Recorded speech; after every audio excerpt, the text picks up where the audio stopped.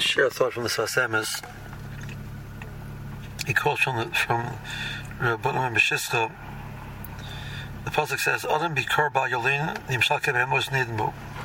Sometimes a person comes to a point of yakar. It was yakar. He means he grew in something. He developed something. He came to some type of a hasaga, some type of understanding. But ba'al yolin, it doesn't last overnight. It means the next day, or when the person passes on to the next situation, he doesn't remember it anymore. So that's like a behemoth. Nimshal kebemos nidmu. Something which is not a davar shakayama is just compared to a behemoth. So the godless of Adam is not to have those epiphanies and then it doesn't change you, it doesn't stick with you, but it's something which you're going to have that epiphany and it's going to stick with you, it's going to change you. So by Yaakov Avinu, that he had the chaloim, he had this vision, he had the darkness, the difficulty, he came to a clarity, he came to understanding, and the next day it was still with him. He took it with him.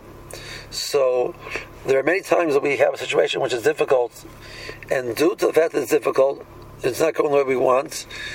We become more humble. We realize you need HaKadosh Baruch Hu's help. We daven better. We learn better. We do mitzvahs more, and we come closer to HaKadosh Baruch Hu. And then, sadly, when the difficulty ends, we go back to what we were, and that's not the point. The point is that we should supposed to take something with us. There's a quote from a person who went through the war. He was in the camps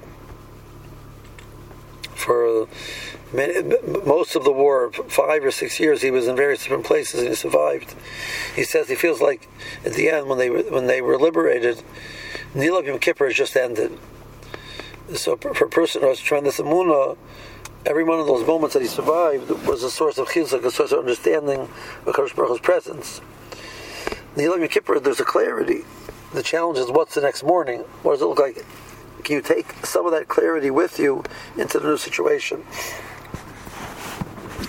Yaakov Avinu is going into Golus. Golus is there's going to be difficulties. It's a situation where there's Golus. The purpose of Golus is not just to have difficulties, but to get to a clarity which sometimes only darkness can give you. When everything else gets quiet, everything else gets pushed away, you can think and you can really be misspun and you can be affected. But it has to be something that even when the light comes back on, you still see it.